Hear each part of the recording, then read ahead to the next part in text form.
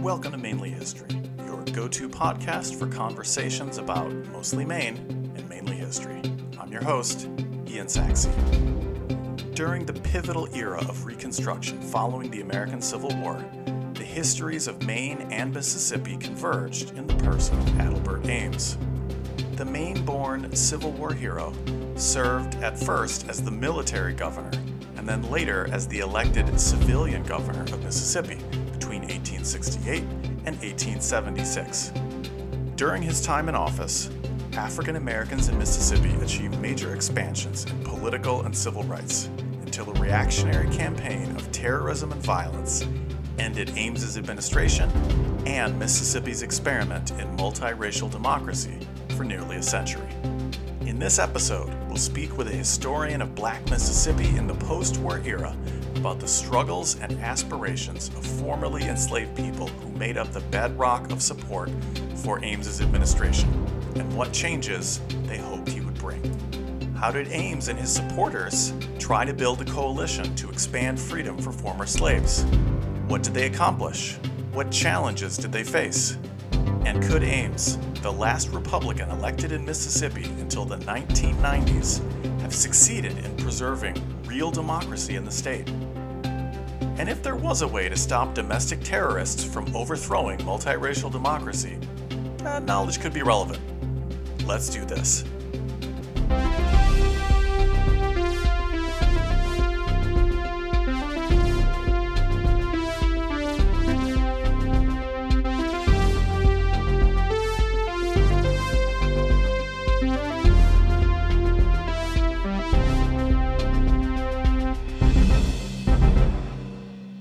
My guest today is Shanette Garrett Scott, currently Associate Professor of History and African American Studies at University of Mississippi. Shanette, welcome to the show. Thank you for having me, Ian. It's so great to have you here. Oh, thank you. To begin with, Reconstruction, despite its importance, often gets short shrift in public schools, and many Americans don't fully even understand what you're referring to, what people are referring to when they talk about Reconstruction. In general, just to give us the basics, when and what was Reconstruction? So I do want to say that I think one of the reasons that Reconstruction is either, ignored or really misunderstood is because for a long time it was shrouded in this kind of lost cause narrative.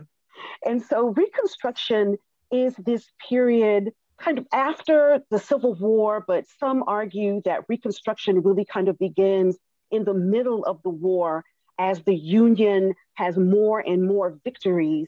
And this process of reconstructing or changing the South begins to occur in the midst of the war.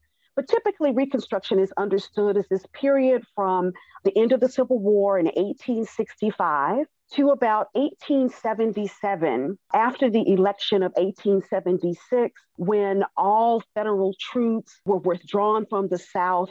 And there kind of was a gentleman's agreement between Republicans and Democrats that the Republicans would leave the South alone and allow it to control its own affairs. Some people, even push Reconstruction up into the early 20th century with the emergence of Jim Crow and this really the solidification of Jim Crow, but typically it's 1865 to 1877.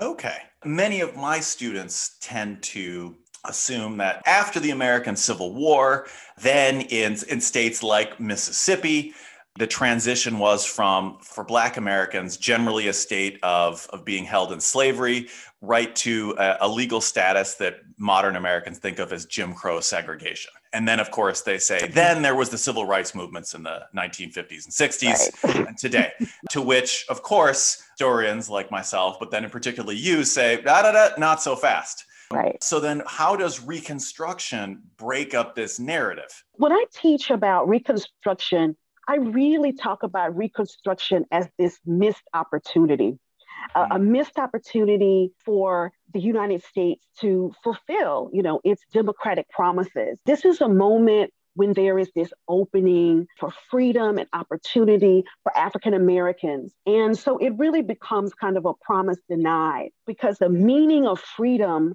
for African Americans really is really in contrast to the meaning of freedom for others, in particular Southerners who really want to turn back the tide on gains that African Americans have made socially, politically. And for African Americans, it is a time when they are searching for families and pursuing education because there's a strong link between freedom and literacy. They're also building institutions, the growth of churches and church networks and community institutions, and also the search really for land and African Americans looking for economic autonomy, control over their own labor, the hope of having land. All of these things, community, family, land, forms the basis of freedom for African Americans. And this, of course, flies in the face of a country that's really grappling with issues about social equality. And also like to remind students that, it's not just the South that's really grappling with what does freedom mean and what does it look like, but the North as well. So even though the Civil War is fought, especially African Americans really turn the war toward a war for emancipation, the Northerners who are against slavery, that's not necessarily meaning that they're for social equality. And so again, this is just it's a dynamic period. It has a lot of moving parts, a lot of different interests, and it is a challenge to try to teach it in, say, a 1 or 2 week chunk in a class. So I think that many professors and teachers just try to give a quick overview and move on to what they might see as more important periods in history. But I do believe that Reconstruction is really a pivotal moment when you have this opening where America can finally show its commitment to the founding ideals of the country. But of course, it is an opportunity lost. And it'll take another 100 years before African Americans are able to get any kind of justice with the modern civil rights movement. Ooh, that is a great recap. Thank you for that. There's a lot to unpack. You mentioned that there were a number of strides forward. We'll start by talking about some of those and, of course, focusing on your own current home in Mississippi. Nationally, of course, as you well know, Reconstruction resulted in 3 constitutional amendments, the 13th Amendment that ended slavery except for cases of somebody who commits a crime, right. The 14th Amendment guaranteeing, well, a lot, but also citizenship for everybody born here and equality for the law, and then 15th Amendment saying race can't be used to disqualify people from voting. But on a local level, in states like Mississippi in particular, there was a whole host of on-the-ground advances for especially Black Americans, but also many just poorer Americans from all walks of life. I'm glad you pointed out that Reconstruction is a national project, and its historians like Kate Mazer have been doing some great work on that. But Mississippi is a great place to talk about because, of course, the project of Reconstruction depended on Black support. Very much so, in part because I believe Mississippi, except for South Carolina, I believe Mississippi had the highest percentage of the population that was African American at the close of the Civil War. Very much this is a project of Black people supporting this political project besides benefiting from it. In Mississippi, just after the Civil War, when a Mainer, Adelbert Ames, became military governor, Black Mississippians made up a majority of the state. And so what were the sort of short-term economic and political goals, especially of Black Mississippians, but then also perhaps some Mississippians who had not supported the Confederacy and who looked to a governor like Adelbert Ames for assistance? Well, I think that you are, right on for mentioning the Reconstruction Amendments, because they are part of this federal effort to try to reconstruct or remake the South. And in addition to that, we also have the passage of the Reconstruction Act because the South, a Southern state who had recently been in arms against the Union, really resisted coming to terms with the end of slavery. And so the federal government forced the South to kind of divided it into these military districts, and the federal government put Union officials and soldiers over these particular districts. So Adelbert Ames, he was appointed provisional governor of Mississippi, while he also served as governor of the 4th Military District, this district that had been established by the Reconstruction Acts, and it included, Mississippi and Arkansas. So you can imagine that he was quite distasteful to former Confederate Mississippians and even some Unionists too, partly because they felt that this was a real incursion, of federal power into the state. So they felt that Ames was forced upon them. They see him, I think, as really the ultimate carpetbagger. And that's really a derogatory term, what Southerners used to describe these Northerners that they felt were flooding into the South to take advantage of the South, threw all of their belongings in a carpet bag and came down South to take advantage of the South while it was its weakest. And he also was not very popular because he, of course, openly supported Black suffrage and civil rights. Now, I need to make clear that just because he advocated and supported Black suffrage does not necessarily mean that he also supported social equality with African Americans. So Northerners, that is the tension with Northern abolitionists and abolitionist-minded folk, is that they wanted an end to slavery, but not necessarily social equality with Blacks. So I really see Ames's efforts as really self-interested. He wants to build up the Republican Party in one of the strongholds of the former Confederacy. And so he's appointing people who are loyal to him and who are supportive of this new order. And knowing, of course, that Mississippi has a Black majority similar to South Carolina, he definitely comes out strongly supporting suffrage and civil rights for African Americans. And I'm glad you mentioned here civil rights, because I think modern audiences don't always necessarily get how civil rights might be different from social equality, such as it is. And I think it's important for us to understand how 19th century Americans, Black and white, understood those terms differently. So if somebody was, like Adelbert Ames, for civil rights, but not necessarily for social equality, what might that mean? You can get a sense of his commitment. So I really believe, like I said earlier, that his commitments were to building up the Republican Party in this stronghold of the Confederacy. And so that he's appointing people who are loyal to him. That, of course, includes African Americans. He is appointing African Americans also on the local level for positions like justices of the peace, for example. Also in expanding African Americans' service on juries, for example. So these are some of those civil rights that are really important. And in fact, he's using local sheriffs to help maintain these balances, for example, on juries, trying to make sure that they're equal, maybe with like 6 whites and 6 Blacks. And I do have to say that even these kind of modest efforts at just trying to come to some kind of rough equality with his political appointment, trying to put African Americans in some offices, also other white Republicans. He was often considered radical, even within the radical Republicans. And I think that is because in a place like Mississippi, where you have a Black majority, he is, of course, opening up these avenues for political and community power for African Americans that it even makes some radical Republicans a little nervous. And so there is, even a division within the Republican Party in Mississippi by some people who feel that he's just a little bit, too radical, pushing what they see as Black suffrage and Negro domination onto Mississippi. So, of course, in 73, when he runs for governor in a contest against Alcorn, who's the more kind of moderate part of the Republican Party. This is James Alcorn, right?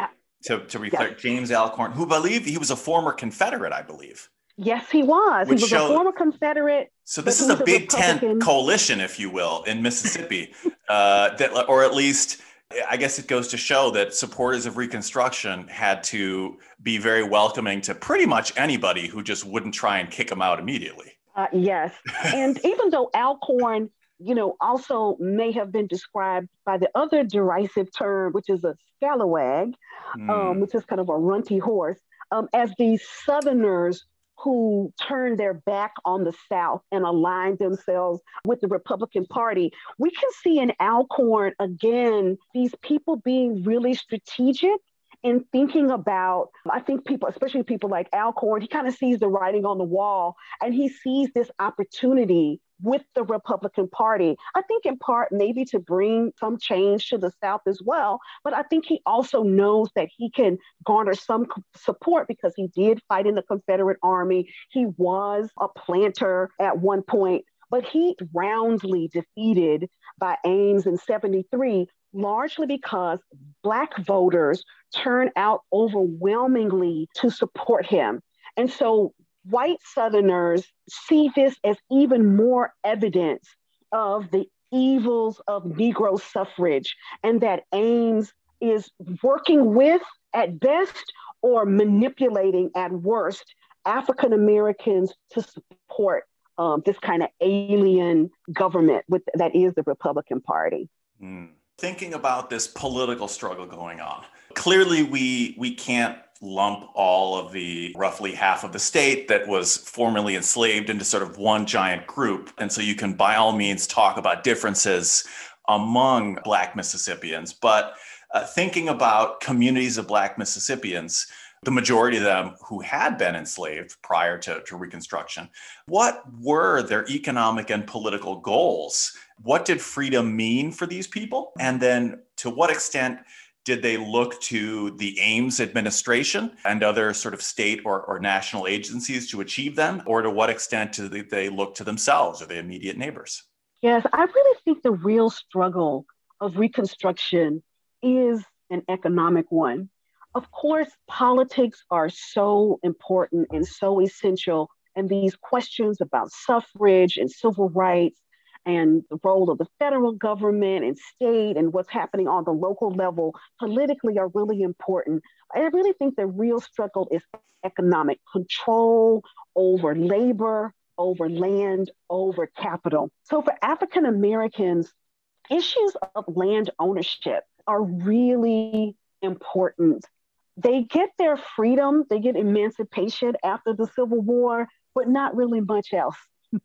And Mm. so for them, they are really looking to the federal government to support their desire for lands for some kind of recompense for these generations of unpaid labor.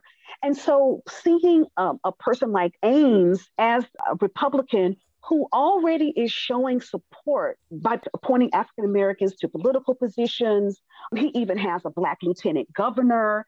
I think that some Blacks feel that in supporting him, that support will trickle down or also fold in their desires for land, especially.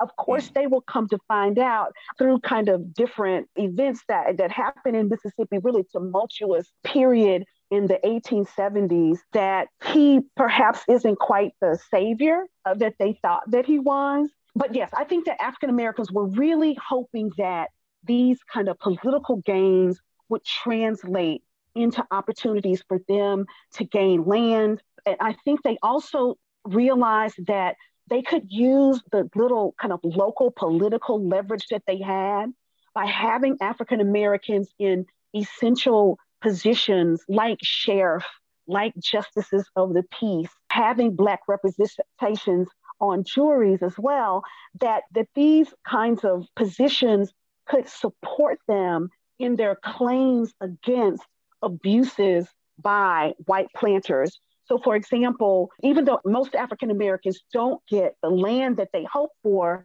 sharecropping really emerges in this period because the planters are really land rich, but money poor. And so this idea that African Americans could share in the profit that comes from their labor in producing, cotton and other kinds of foodstuffs on the land. But of course, they find that what happens is that many whites are using sharecropping as another way to enslave African Americans to the land, to keep them in debt, and another kind of perpetual bondage, a kind of quasi-slavery. So I think for Adelbert, I guess, it's just to kind of sum it up, is that I think that they believe that they can translate the kinds of political gains that the Ames supports into support for their larger and deeper goals and desire, which is really control over their labor, the opportunity to own land, really as the kind of foundation of their citizenship and their freedom dream. Thanks. That makes sense. And especially considering most of these free people, their work experience and lived experience was working the land. And so, of course, if they're going to take care of themselves, it's probably going to be in agriculture. And so land ownership would be a key to that dream, as it was for most Americans in general, as we both tell our students.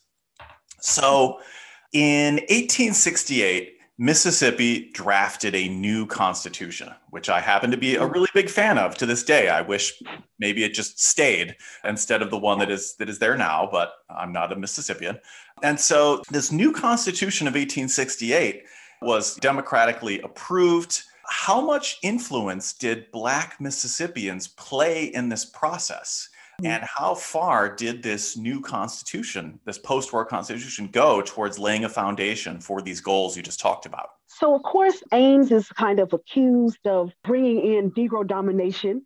And this period is also kind of known as Black Reconstruction, where you have African Americans occupying seats in the halls of state, as well as in county and local elected and appointed positions.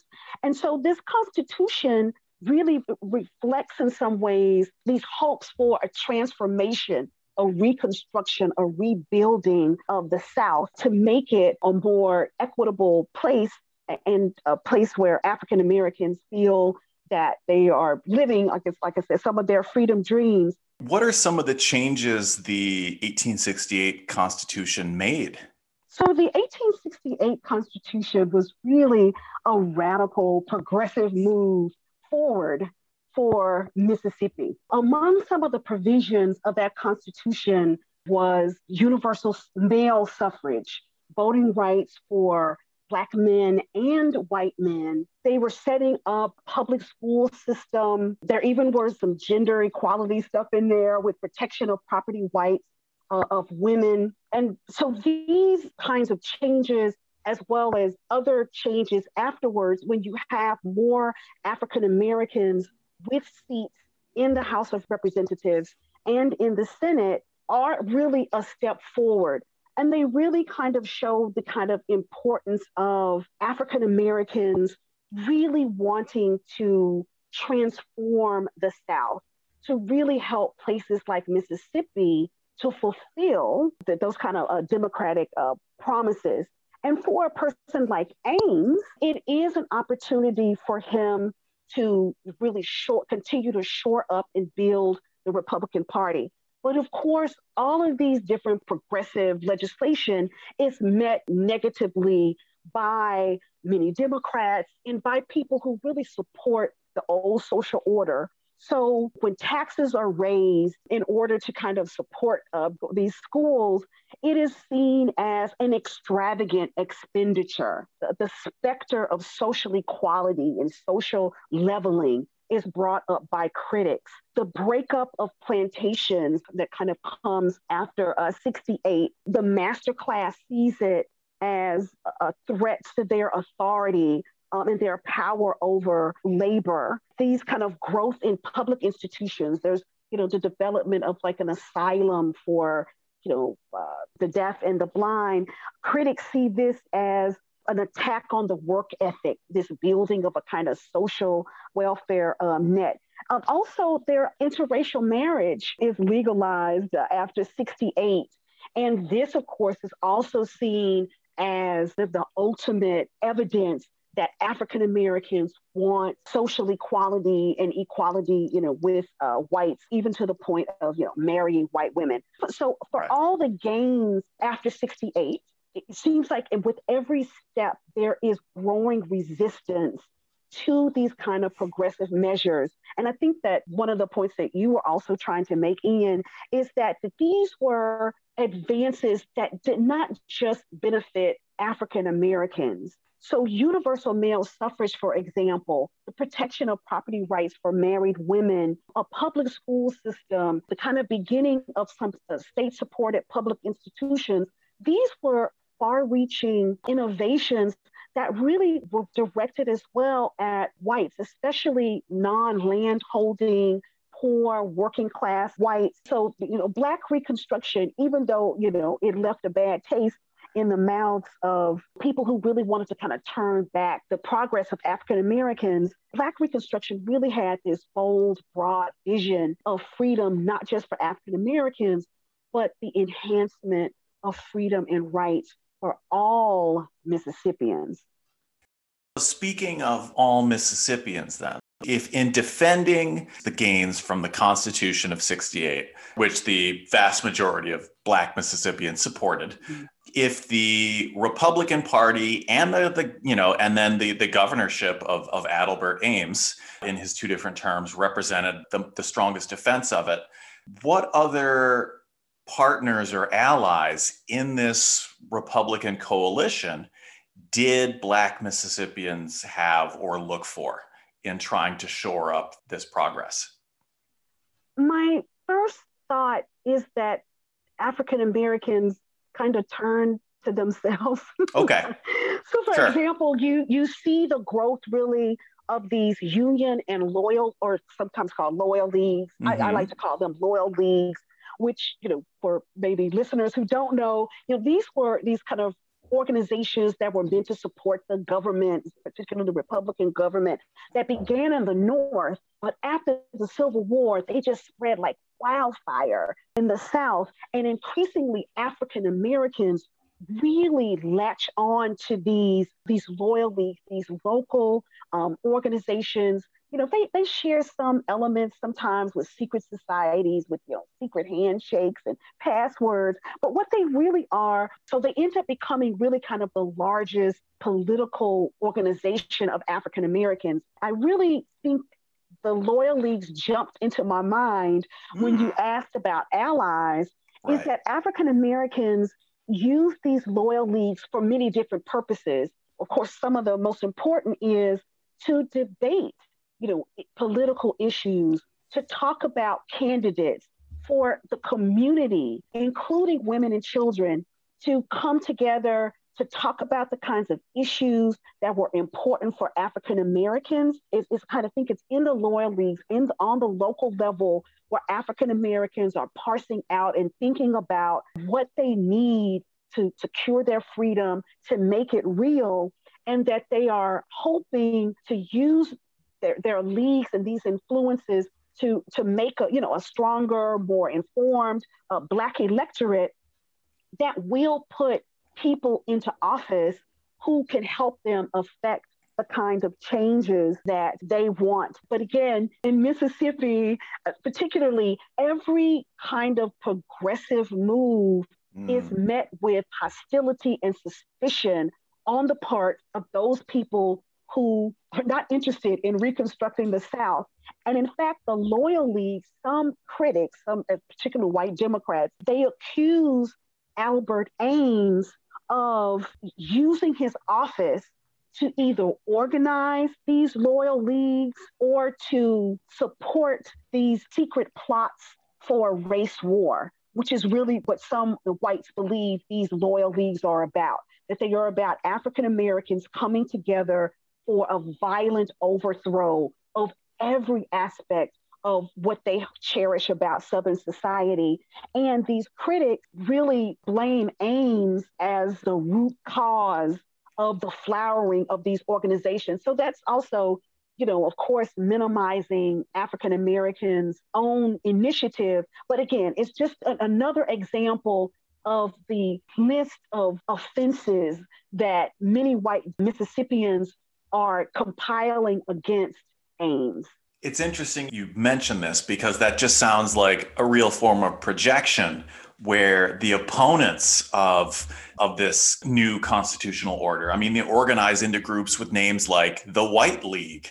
And, Mississippi newspapers are screaming by 1875 that we need to organize along the color line. And of course, this is white Mississippians talking about a race war for the control of their state. And of course, we'll get to that shortly, which makes me ask though, so to what extent do the Loyal Leagues serve as home defense forces, as particularly Black communities and their allies are targeted by violence, both from the Ku Klux Klan, of course, is the most infamous, but then there's these other organizations as well. Yes, I'm actually glad you mentioned that because I think it's really important to emphasize the kind of roots of Black power that we see, that Black power movement that emerges really kind of takes its full form after the modern civil rights movement of the 1960s.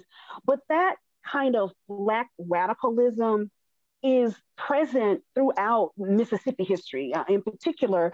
And the Loyal Leagues, in addition to serving as these community institutions, they have, of course, that political aspect. They definitely also have a military aspect. So a number of men who are part of the Loyal Leagues are veterans of the Civil War. And because of the increasing threat of violence that comes after 68, that really ratchets up in 1870 and into the 70s as we really enter this period of redemption, which I'll, maybe explain what that is a little bit later. Right. Some of these Loyal Leagues actually have members who muster in public, working with their weapons in view of local whites. And this, of course, they're trying to communicate the message that we will defend ourselves up to the death. So these Loyal Leagues also post picket around meetings to protect people from, the incursion of people like the Ku Klux Klan, like white liners, like these other kind of secret paramilitary Confederate organizations, as well as locals. So local sheriffs, merchants, business people, these civic business elite are also part of these efforts to violently crush the momentum of a group like the Loyal Leagues. And so these Loyal Leagues are, in their efforts as self-defense, are really also continue to play a role in the violence that really erupts in Mississippi, particularly after 1870. I'm glad you bring up this radicalism and the fact that, as we should emphasize again, that the state Republican Party was certainly not only made up of Black Mississippians. Otherwise, perhaps its agenda might have been somewhat different too. In assessing Adelbert Ames's governorship before the election of 1875, we'll talk about the fall of his administration in a minute, but in assessing how the state party functioned during this Reconstruction period, in what ways did the state party and the Ames administration meet and then not meet the expectations of the folks that you have studied? I really see the clear limitations of Ames' governorship. I have to say it has to do with redemption. Right. And this is where I know it's unfair because it's sort of like, other than that, Mrs. Lincoln, how was the play? But like, Let me see. And I do want to, obviously he's a Mainer. We're not here to statue polish by any means. We're going to get to Ames. Ames is the fall of the Ames administration in a moment. But before the violent overthrow of the Ames administration, like, would you say most of the people you study were reasonably pleased with how things were going with him and the party? Or did they view Ames and the party as too slow, too hesitant, too dependent on the sort of Alcorn former Confederate wing, that kind of thing? So Ames really was, in many senses, kind of a man without a party. So as I mentioned before, that even radical Republicans saw him as radical. So even within the Republican Party in Mississippi, not only did you have these factions, but you even had some of his supporters who questioned some of his decisions. They questioned, for example, some of his appointments. They wondered about his political ambitions. Was he hoping to use the kind of Mississippi governorship as a launching pad into the U.S. Senate? African Americans, while they were pleased that he was appointing African Americans to certain political offices, I think that they were less pleased in terms of how effective he was in actually enforcing and bringing to life these provisions were put into motion with 1868. And I do have to say, even I have to feel a little sorry, sorry for Ames, because he was really fighting against these incredible odds. Whereas he really needed, for example, a strong police force to kind of counter the growing resistance to his administration. There just weren't enough federal troops, for example, for him to use. Even when he tried to reach out to the federal government for help and support, because Republican idealism was waning all across the United States. So not only was it under attack in the South, but many whites in the North and the West were rethinking and reevaluating their commitment to Black civil rights. And so Ames kind of is a man who is kind of battling within his party here at home in Mississippi.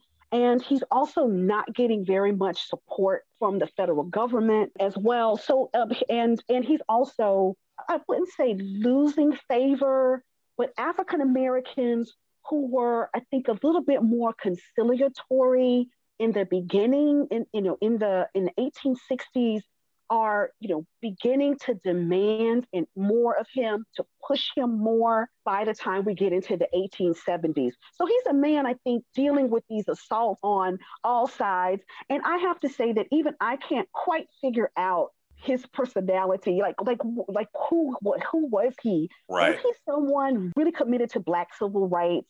Or was he really just this self-interested guy?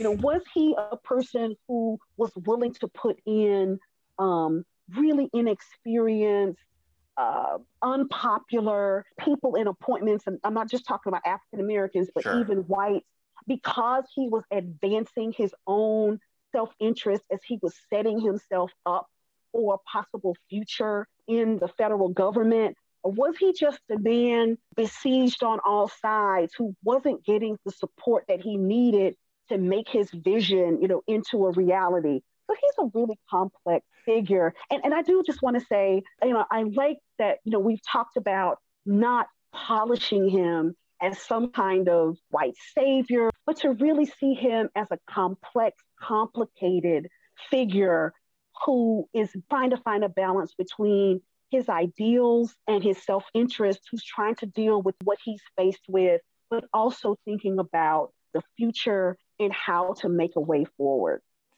It's interesting some of the things you mentioned this way, because to some of your questions, I'm thinking like, well, a bit of everything, right? Like, is he an opportunist or principled? Because he's this golden boy war hero, and he's pretty young when he gets appointed as military governor.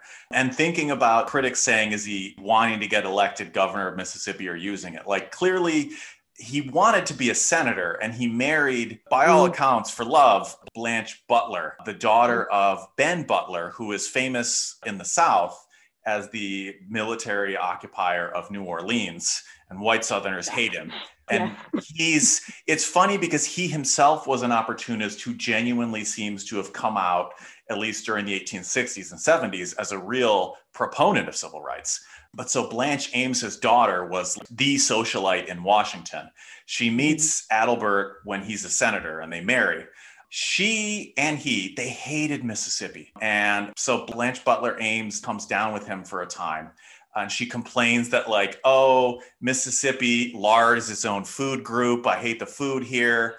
Oh, it's so hot. Oh, it's so miserable. All the society ladies hate me. oh, everything is awful. And like she didn't like it. He didn't really like it. And so if he had his way, my interpretation is almost that he didn't really want to run for governor initially. And he kind of got drafted into it. And so then resigned his Senate seat to go run for governor, in the full sense in 1873. And then, yes, here it is, Mississippi. Obviously, he is far from the worst victim of redemption, but his career kind of tanks as a result of his failure in Mississippi. I got this real John Quincy Adams vibe from him, where he's this stubborn guy who does stuff he believes is right, even when it's not popular. And as a result, he's not popular. He was interviewed in the 1890s when most white Americans, even in the North, believe that Reconstruction is a mistake.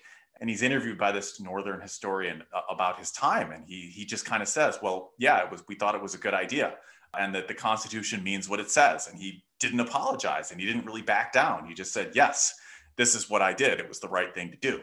In that sense, he was this aging relic of an earlier time who didn't give in to the fashions of the late 1800s, by which most white Americans retreated from this idealism. He did not. So that was why I find him fascinating. And yet, of course, we should really be assessing what he wanted to do and how well he succeeded. He shouldn't just be congratulated for wanting nice things. I guess, and I was also just going to mention, maybe a little bit more about how Black legislatures, saw him. Yeah. James Lynch, the really, accomplished legislature, really wanted peace and prosperity. And he really hoped that Ames would help to achieve that. But even he became a little disillusioned with Ames. And other Black legislatures did too, because when he became governor in 1873, his lieutenant governor was this African-American man named Alexander Davis, who's, a bit of a mystery. We don't even know if he was a formerly enslaved person or if he was free. He comes to Mississippi and begins, kind of a political career. But many African-American legislatures really supported this other African-American, a man named Hannibal Carter, who was far more accomplished than the man that Ames picked, and who clearly had the support of Black legislators. But Ames chooses this Alexander Davis person who is kind of a mystery. And so I think also too, among Black legislators who are trying to understand where they stand with Ames, a decision like this, for example, choosing a far less accomplished and qualified, I would think, say, partner versus a strong, he's known as really intelligent and sharp and forthright, a person like Hannibal Carter. They are just wondering what's going on with him. That's odd. And it would make sense if maybe Davis was some sort of, Civil War figure or something like that. But maybe if Ames thought he would be pliable or something. So, okay. So that cost him political capital then, even with his own supporters. Interesting. Did the Loyal Leaguers generally think that besides his choice of appointments, was Ames being too cautious or conciliatory with former Confederates or opponents of greater equality for Black Mississippians, or did they generally give him the benefit of the doubt as the best they could get? Unfortunately for the Loyal Leagues, we don't have a lot of direct sources. Okay. And some of the sources that we do have, of course, mediated by whites. For example, when you have white newspapers reporting things that they overheard going on in Loyal League meetings, for example, that's kind of a sense of how we know the kinds of issues and topics that they were discussing. But I think among the Loyal Leagues, I think it would be safe to say that because the Loyal Leagues really reflect the local Black communities, that there was a sense of wanting Ames to do more. There was this sense among Loyal Leaguers, especially if we think of them as really reflections of local Black communities, a growing discontentment with the slow pace of social change and economic change. While, of course, they have, legislatures, that doesn't always translate into the kinds of opportunities that African Americans needed and the protections that they needed on the ground. So I think in general, African Americans cast their lots with Ames because he was certainly the best choice out of what was available to him. But I do think that they wanted him to be more forceful in terms of protecting their economic interests in particular, as well as providing protection against the growing threat of violence. That's a good point. And we should just add that for all the kind of scaremongering about the time after 1868 from the former Confederate perspective of being a time of, quote, Negro domination or whatever, that the African Americans never made up in the Mississippi legislature anything like a percentage of the population of Mississippi they actually comprise. Like they were perfectly willing to vote for white Republicans as well. And they could and did. And so it's not like the Mississippi lower or upper house was disproportionately made up of African-American Mississippians. Yes, and I think that's a really great point to make because it is part of that lost cause.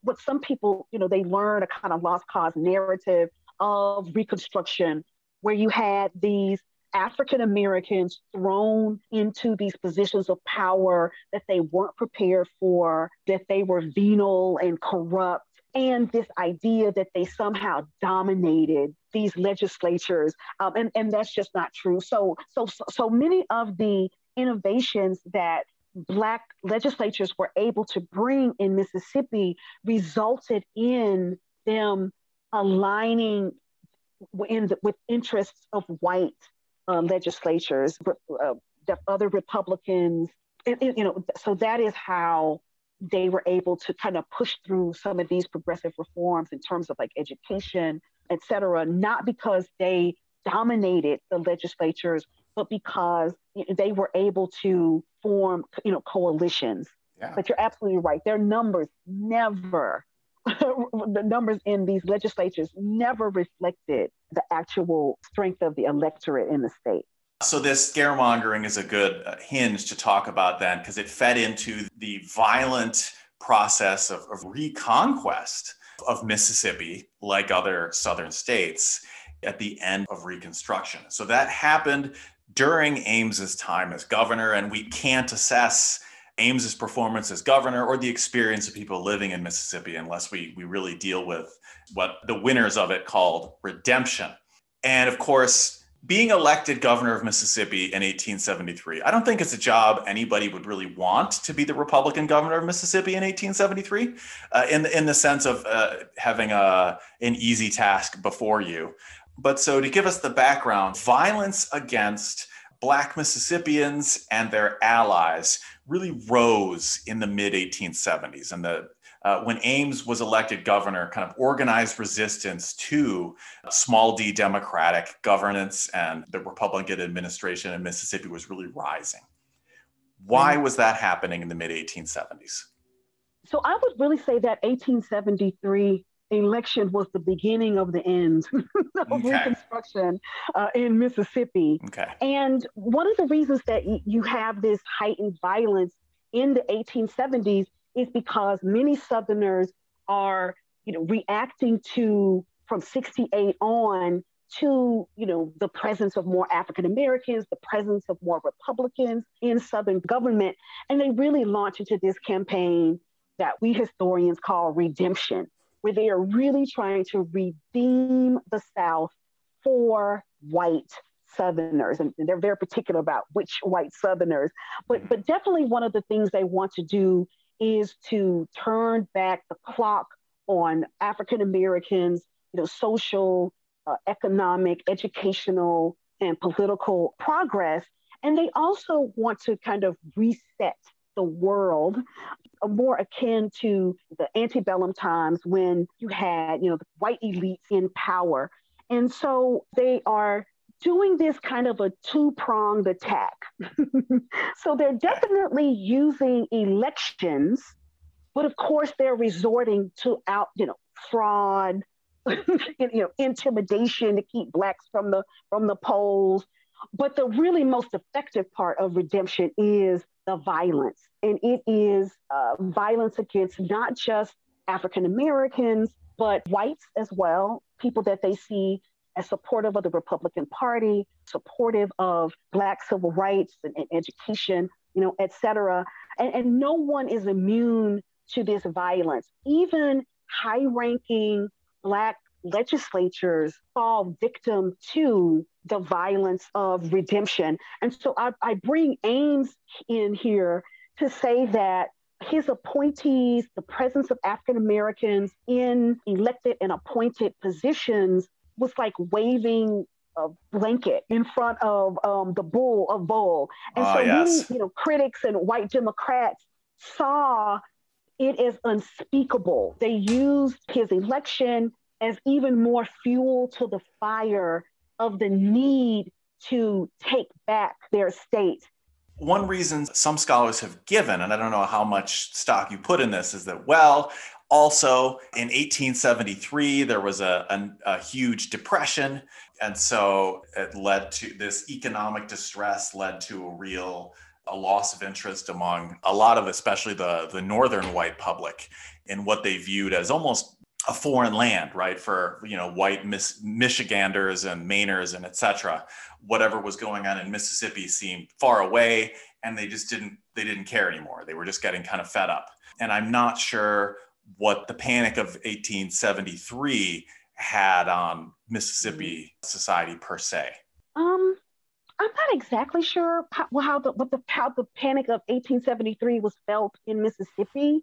Okay. But I would say that I'm sure that it reached into Mississippi, since this was, in many ways kind of a global crisis, with Europe and the United States, and Mississippi being one of the top cotton producers would mean that I can imagine that cotton prices dropped.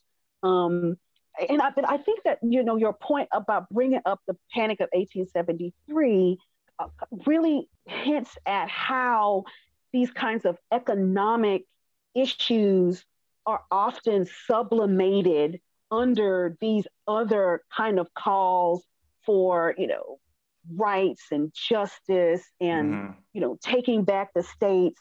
What underlies them are these kind of economic anxieties where people feel that they are losing ground, socially and culturally. And one of the ways that they react is with this white supremacist backlash. And I would say that the 1870s, I think, bringing up the Panic, definitely shores up the discussion that we had about, the waning idealism of the North. They're also dealing with scandals, with grants and administration. So not only does Mississippi, I think, seem like a foreign land, I think people are just exhausted. And they begin to see it as a failure because the news that's coming out of the South is about all of this violence. And so people, I think, really definitely are like, what's going on? Let's get out of this while we're ahead. It's obviously not working. And so Adelbert Ames, really the test of his administration that happens during redemption reveals the cracks that were there almost from the beginning. The wavering support, even among his own party, even among African Americans, not quite being sure, is he principled, or is he, status seeking, so those kinds of concerns are really explode in the mid 1870s. I remember when I first learned about this being kind of surprised to learn that among people living outside of the South, especially white Americans living outside of the South, that by the mid 1870s, that there was this real sense of almost boredom or impatience of sort of, oh, are you telling me that you people down there still haven't fixed it? Are you saying that I'm still reading these depressing stories about massacres in Louisiana and poverty and sadness and oppression in Mississippi? Come on, boring. And we still have soldiers down there. So in 1875, this threat of violence really explodes out into the open in an even bigger way surrounding the election of 1875. Many people outside of Mississippi don't know this, but the state has its legislative elections in odd numbered years. And so 1875 was this big local election. And Ames and his supporters are faced with their greatest challenge yet.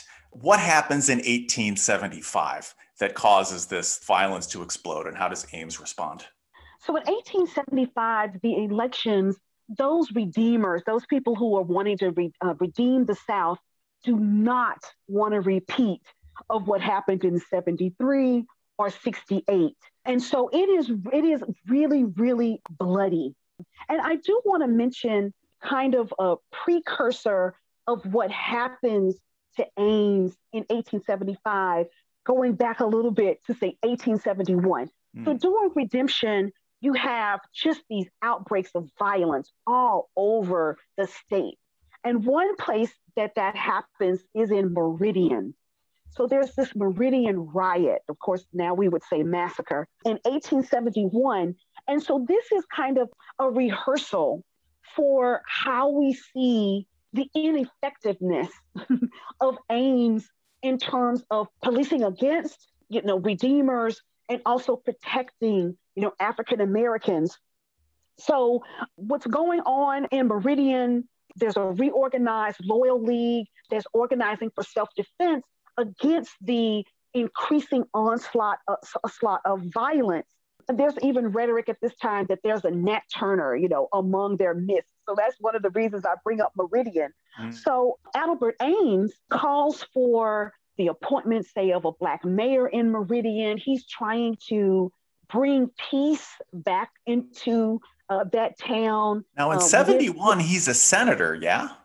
Right. So he calls for the appointment of, yes. So he's a senator who calls for the appointment of a Black mayor in Meridian as a way to tamp down the violence that's going on there.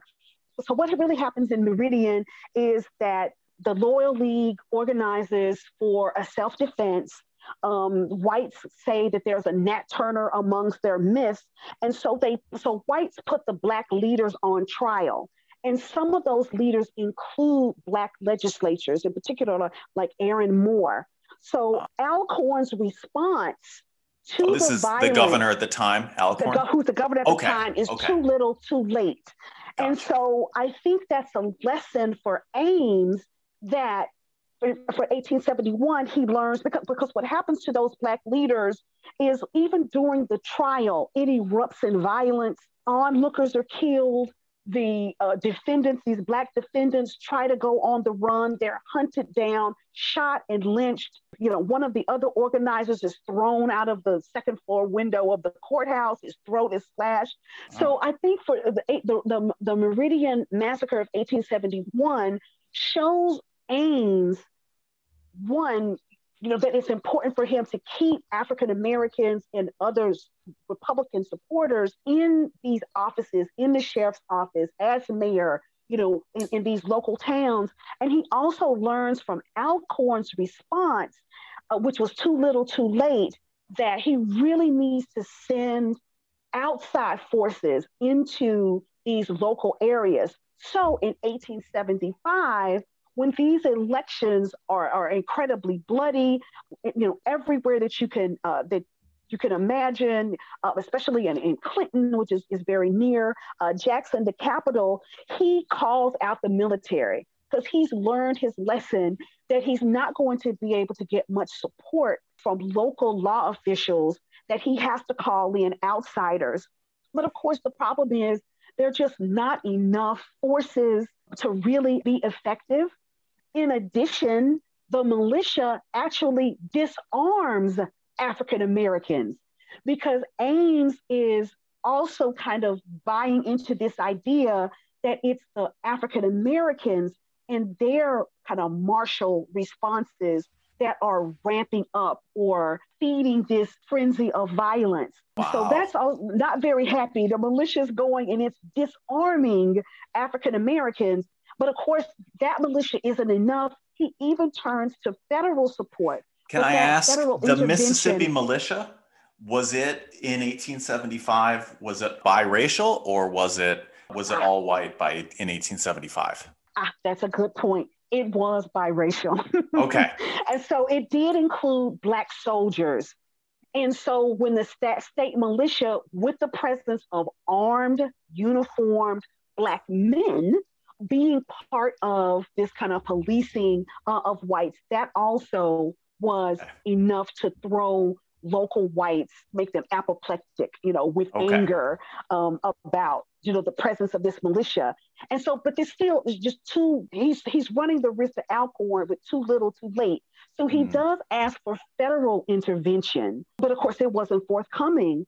Grant, U.S. Grant, even sends him this telegram and he tells him the American people are tired of these outbreaks in the South. And Grant warns him that this is going to spell Republican losses in these states for the upcoming presidential election. So again, I guess I mentioned 1875 to say that even though Ames understood that he needed outside forces to try to, handle what was going on in the ground, it just wasn't happening.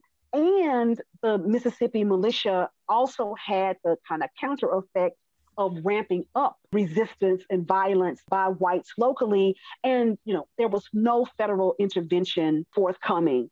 So the 1875 elections really are this kind of fait accompli of the Democrats. They really waved the bloody shirt, blaming things like the Clinton riot and these other kinds of outbreaks as signs of Republican misrule. And of course, as we know, they then impeach Ames and his lieutenant governor, Alexander Davis. They, of course, impeach Davis first, the Black man first, because they want to definitely eradicate any chance that he can assume the governorship. Oh, even for like 5 minutes, right? They got to make sure. Right. That's right. Right. So they do him first, and then I don't know if you want to, but seeing the writing on the wall, Ames kind of brokers this deal where he resigns. And he leaves Mississippi. He goes, I'm sure his wife is so happy to return back to Massachusetts.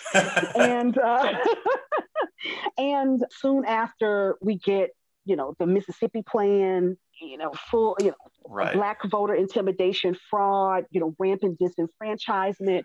It becomes really a primer for other states to really put the brakes on Reconstruction. And so by, 1877, of course, all federal troops are out of Mississippi. And then we begin another long, dark journey in history for African Americans and the state of Mississippi. Yeah. After that 75 election. Yeah. To me, that's always one of the hardest things to teach for me, just in the sense of things are looking up and then are violently, cynically destroyed. To me, and I think to many of my students every time I teach this, I think one of the most shocking aspects of it really is pretty much, a coup coupled with fraud, that the Redeemer Reconquest of Mississippi. I mean, yes, there's elections, but it's a farce in Mississippi Delta districts that are Black majorities. They have almost no voters, or almost all the votes go Democrat, even though a few years ago it was the reverse.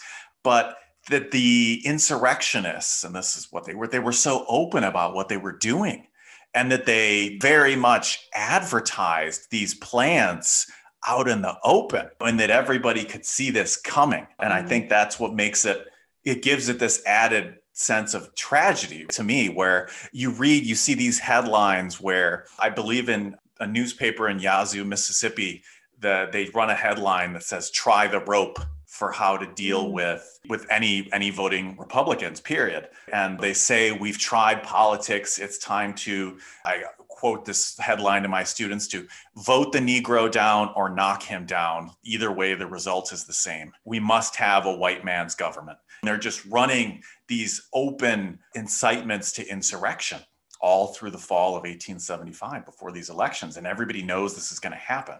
Yeah. It's really brazen. Yes, it is. And yes. And people, they always think about, the Klan and the the Knights of the White Camellia, et cetera. But these were also, so not only, were they brazen, but law officials, the sheriffs, the police, the local leaders of towns are part of this lynching violence, beating, arson, shooting, driving African American communities out of particular places. It's really brazen. Yes. So the last assessment of Ames for this, you raise a good point that clearly he's asking for federal assistance and it by and large doesn't come. And so do you think that when we assess any historical figure, we have to think about what was, realistically possible? And so do you think that Ames and Davis, their administration, had a chance of success without federal assistance? Was there a plausible counterfactual you could come up with in which they managed to mobilize local defense and actually preserve democracy in Mississippi past 1875? Or does this really depend on outside assistance? Because we have the benefit of 2020. Yeah. Yes. We see in many ways what, a futile situation that he was in. But I think that, when you talked about why would anybody want to be the governor of Mississippi in 1873, maybe from his vantage point, he had some optimism. He was still holding out hope for change and transformation in a place like Mississippi. But he was fighting a losing battle. And unfortunately, without federal assistance, I don't think that there was any way that he would have been able to make it. And also hurt, kind of catch-22, is that because of the lack of political will from the federal government side, right after the Civil War, we're left with, a person with a lack of vision like President Johnson, that it's almost like the writing was on the wall for Reconstruction. Once African Americans didn't get land, he returned many former Confederates to their positions of power and wealth. The roots of the undoing of what Ames envisioned were set in place long before he came governor. And of course, by 1875, the kind of inexorable march toward a failure of Reconstruction, This is why I believe Andrew Johnson was the worst president in American history, because if there's such a thing as momentum in history, and there's some people have argued, I think kind of convincingly, that many former Confederates were kind of shell-shocked in 1865. The infrastructure of the Confederacy was destroyed. They figured we lost. They were prepared for the worst in their view, right? And then Johnson comes along and says, it's okay, guys. Actually, you've got a friend in me, and that former Confederates are the real Americans, and I don't view African Americans as citizens, and perks them up. My sort of personal hobby horse favorite plan for Reconstruction. I don't know if you've heard of the plan offered by Thaddeus Stevens, the radical Republican from Pennsylvania. Most Americans now know him as the guy Tommy Lee Jones plays in the movie Lincoln. Yeah. But his plan for Reconstruction was that he wanted to deport all of the leading plantation families. He said it's a crime that a couple 100,000 people can hold a nation of millions hostage to their treasonous demands. And he wanted to deport them and distribute all their land to former slaves and I think to some poor Southern whites, and to rebuild the South governed by free people and small landholders, but to permanently remove the pre-Civil War Southern leadership from the American body politic forever. I think that's a great idea. That is my personal, I think it would have been amazing. I like to bring it up to my students just in the sense when people, the idea that somebody was suggesting it, because when people talk about what was radical and what was possible, I think it, and I'm sure that you agree, and I'd love to hear your side of it as well, that sort of talking about what the realm of what people thought was possible in a time like after the Civil War is really important, because sometimes I think 21st century Americans think that, well, whatever actually happened was usually the most radical or the the outer bounds of people's imagination. And so therefore, whatever happened was probably the best that we could hope for. I don't think that's true at all. Not that Stevens is the be all and end all of political imagination, but the fact that there was a serious person saying, no, we should do this, I think is something that's important to discuss in terms of the realm of possibilities for a post-war future in the United States. Yeah, I think that you're right. Even when you think about what Black Republican legislatures hoped for, how they were trying to ensure opportunity and education for not just African Americans, but all citizens. Yeah, I think that we see there that kind of vision of the possible that could have been in a time like Reconstruction. Right. Historians are not prognosticators, and obviously history is not like a cookbook we can just repeat. But that said, what is your takeaway from the defeat of Black Reconstruction in Mississippi? What are your thoughts on the rule of law and political coalitions and, coercion in responding to violent threats to a democratic government? I think that the lessons of Reconstruction are really applicable to today. I think if nothing else, Reconstruction in Mississippi teaches us the consequences of not taking bold action to protect the rights and interests of the most vulnerable. I don't think that we should be surprised in modern times about the kind of backlash against these disenfranchised or underrepresented groups who are calling for a place at the table. I think that the Reconstruction also gives us at least a model of what ineffective political leadership looks like.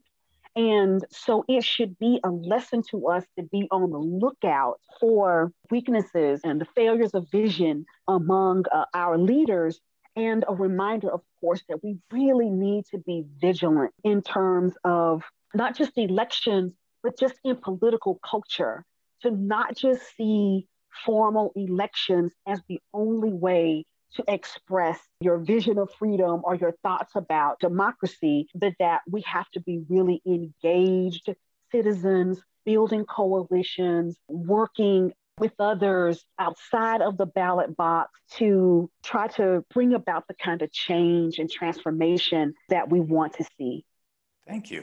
To wrap up, everybody should, of course, check out your book, Banking on Freedom, Black Women in U.S. Finance Before the New Deal. But do you have any other forthcoming work that our audience should be aware of? Yes, I do. My next book is tentatively titled The Profits of Black Capitalism. And so it is a book about Black capitalism, Black enterprise and entrepreneurship before Nixon.